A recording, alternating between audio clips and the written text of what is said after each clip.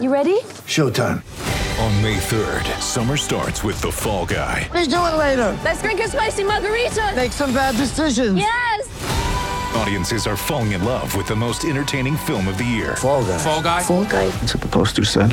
See Ryan Gosling and Emily Blunt in the movie critics say exists to make you happy. Trying to make it out? Nope. Because I don't either. It's not what I'm into right now. What are you into? Talking. Yeah. The Fall Guy. Only in theaters May 3rd. Rated PG-13.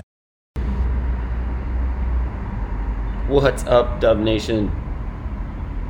Coming back here on a Monday morning. The Warriors just played Sunday night, their third game of the season, their third straight home game of the season. It was a special night where Mike Brown and Leandro Barbosa both got their championship rings. Mike Brown obviously left the Warriors after many years as the lead assistant to take on the Kings job, try and break their playoff drought, which I believe is now the longest in major American professional sports, thanks to the Seattle Mariners making the playoffs this year.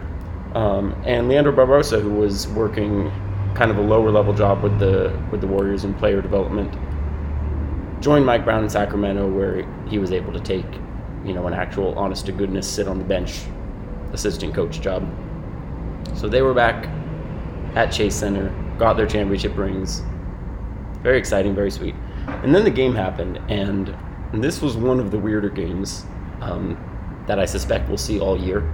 It was very close to being what would have been hopefully the worst loss that they will have all year. The Warriors came out of the gates flying. Fantastic offense. Exceptional quarter by Andrew Wiggins. 13 points in the quarter. He had 7 of the Warriors' first 10 points as they jumped out to a 10-0 lead. Steph Curry, a lot of brilliance. The offense was just looked really great in the quarter. The defense, on the other hand, it was a kind of funny moment that as the game was getting ready to tip off, Bob Fitzgerald made a quip on the broadcast to Glenn Azubuike about how one thing he knew for sure was that the Warriors would not give up 40 points in the first quarter as they did on Friday when facing the Denver Nuggets. And then they gave up 36 points, which probably should have been more. The Kings' final possession of the quarter was a missed wide open three-pointer. I don't remember who shot it, but it was a good three-point shooter. Very, very easily could have been 39 right there. And Fitzgerald had some fun, laughed at his own mistake by making that kind of a proclamation. But yeah, bad defense, just bad defense in the first quarter, and especially once they handed things over to the second unit, and the second unit started the second quarter, and more awful defense. Kings scored 35 points in the second quarter. This is, credit to Mike Brown. There are some exciting players there. Credit to former Warrior Harrison Barnes. But a starting lineup of De'Aaron Fox, Kevin Huerter, Harrison Barnes, KZ Okpala, and Domantas Sabonis should not be scoring 71 points and a half. Absolutely not. That takes help from a defense playing poorly. And the defense of the Warriors right now is just not where it needs to be.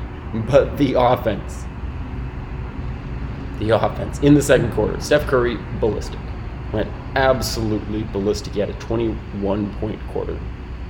Just raining in threes from everywhere. The ball movement, phenomenal.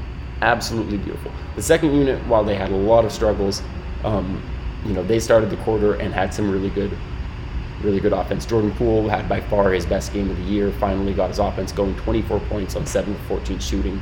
Looked really good. James Wiseman did a lot of really good things. He finished with 14 points on 5 of 7 shooting and also had 3 assists. So the bench offense was quite good, even though the defense there was atrocious. And then they handed over to the starters, and the ball was just moving, flying.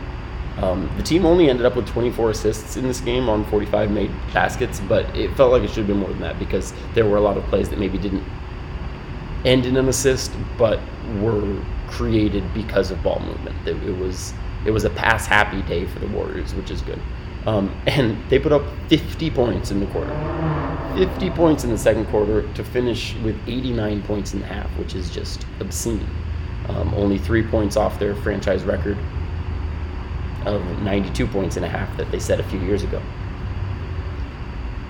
So yeah, it was, at halftime you were really feeling like they were just going to demolish the Kings. They were going to run all over them, score 150, score 160, and just have a fun blowout, get some meaningful minutes for the rookies.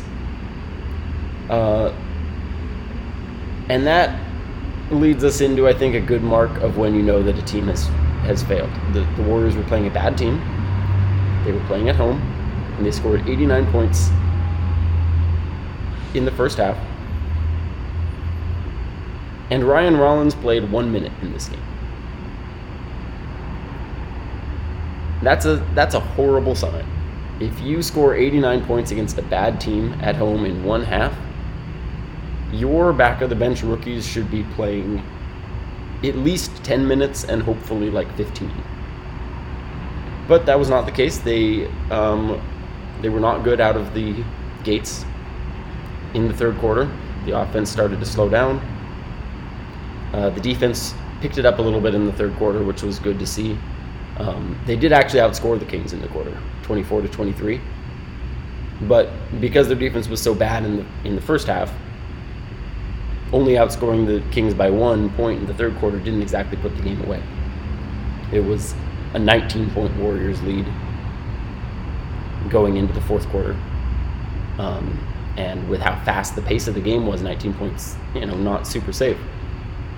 And Steve Kerr did try to give the bench an opportunity to just kind of put away the garbage time minutes, and they failed disastrously. The defense was just non-existent, and not just in terms of execution, but also in terms of effort, which is just not what you want to see. And Steve Kerr was vocal about that. He kind of ripped into the second unit, not just in the game where he had some quick timeouts to yell at them, but in the media afterwards. He expressed in his post-game press conference that the guys in the second unit should be hungry. They should be coming out feeling like they have something to prove, that they have minutes to earn, that they should be giving it everything, and that he didn't understand why they weren't. The offense of that second unit was quite bad in the fourth quarter as well. It was just stagnant. There was a lot of isolation.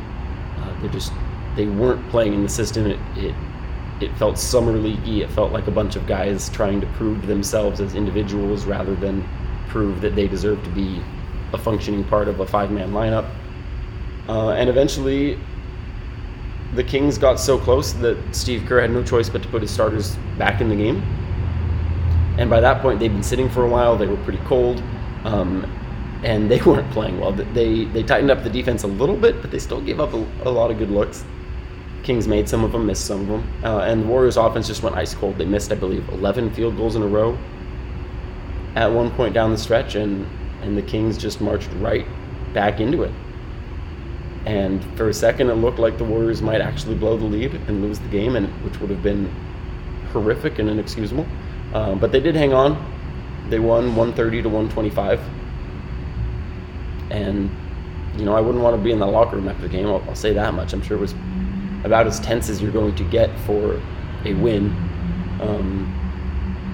Although with the Warriors, I feel like that at least needs the caveat. If you talk about tension, as tense as it would be for a win that didn't involve an altercation between players, just put it that way.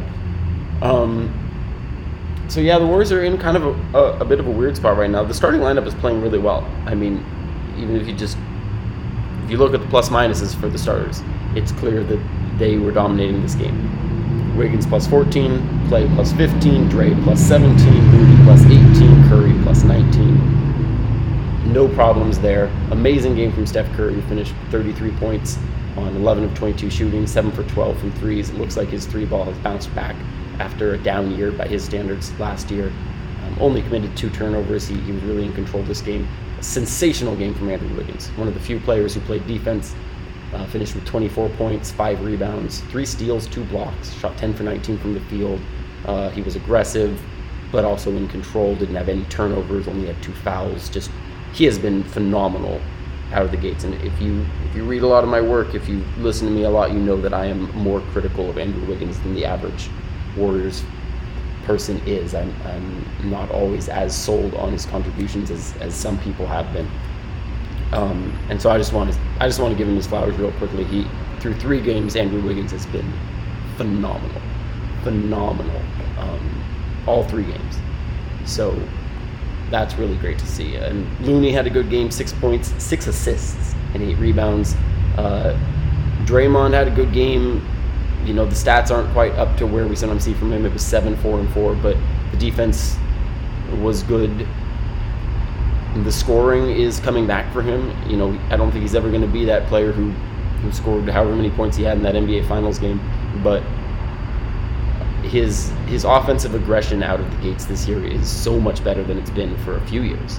And I don't know if that's a conscious decision, if it's motivation with him in a semi-contract year and now at the heart of a lot of controversy and criticism, or if it's just the fact that he seems to be in better shape than he has been since maybe 2017, 2018 season, I'd say. He looks fit, he looks leaner, he looks faster and quicker, he looks more explosive. Really good, just really great things to start the season from the Warriors front court. Andrew Wiggins, Draymond Green, Kevon Looney have just been really, really good to start this year. Tough game for Clay. His shot wasn't quite there. He shot 3 for 10, 2 for 7 from deep, and his defense just really lagged in this game. It was just not a pretty picture. But that's still to be expected. We need to remember that Clay he's still rehabbing. He's still getting back into shape, not just because he missed most of training camp and the offseason, but from the 2 major lower body injuries. He's still working his way back into shape. We need to be patient with him there. So the Warriors are put in a funny position right now, because right now their starters are dominant and their bench is bad. It's really bad. And I think in a way they're okay with that, because they are still kind of balancing this desire to win games with growth from their young players. And those players are very young. Right? James Wiseman is 21. Kuminga and Moody are 20. Baldwin's 20. Rollins is 19. It's going to take a while with those guys, but the Warriors are dependent on them in a way that they weren't even last year.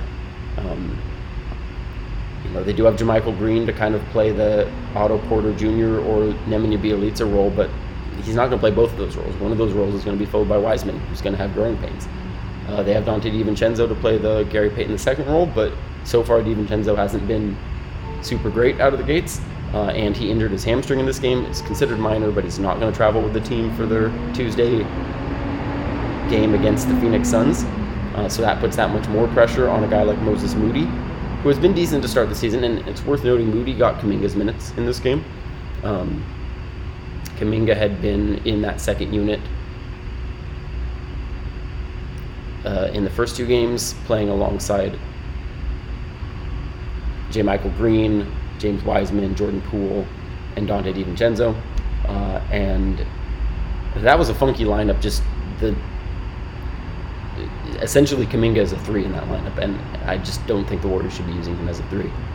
And either they agree with that assessment, or they were just a little turned off by how horribly he played in the first 2 games, because he did not get those minutes in this one. Moses Moody got those minutes. Kuminga didn't play in the first half. He played more than the 1 minute of garbage time that Ryan Rollins got, but he didn't play until kind of later in the second half, when it felt like, okay, now we can turn the game over to the bench. Probably won't need to put the starters back in. They did, of course, but that was their thought at the time. So Kuminga, he only played 7 minutes. They were mostly meaningless minutes. He looked bad in them, as he has in the first 2 games. He's young, it happens, but the Warriors are in this kind of funky, for all the positive talk that we hear about the whole 2 timelines this and 2 timelines that, there's a negative side to it. And the negative side is kind of on display right now, with the fact that the bench unit is very young, very inexperienced, and at the moment, very bad. So we'll see what happens going forward if, maybe they lean more on the veteran players in that bench unit. Obviously, they're leaning on Jordan Poole, but maybe we start seeing more minutes for JaMychal Green, more minutes for DiVincenzo when he's healthy. Obviously, at some point, Andre Iguodala is going to be back in the fold, and that's really going to help.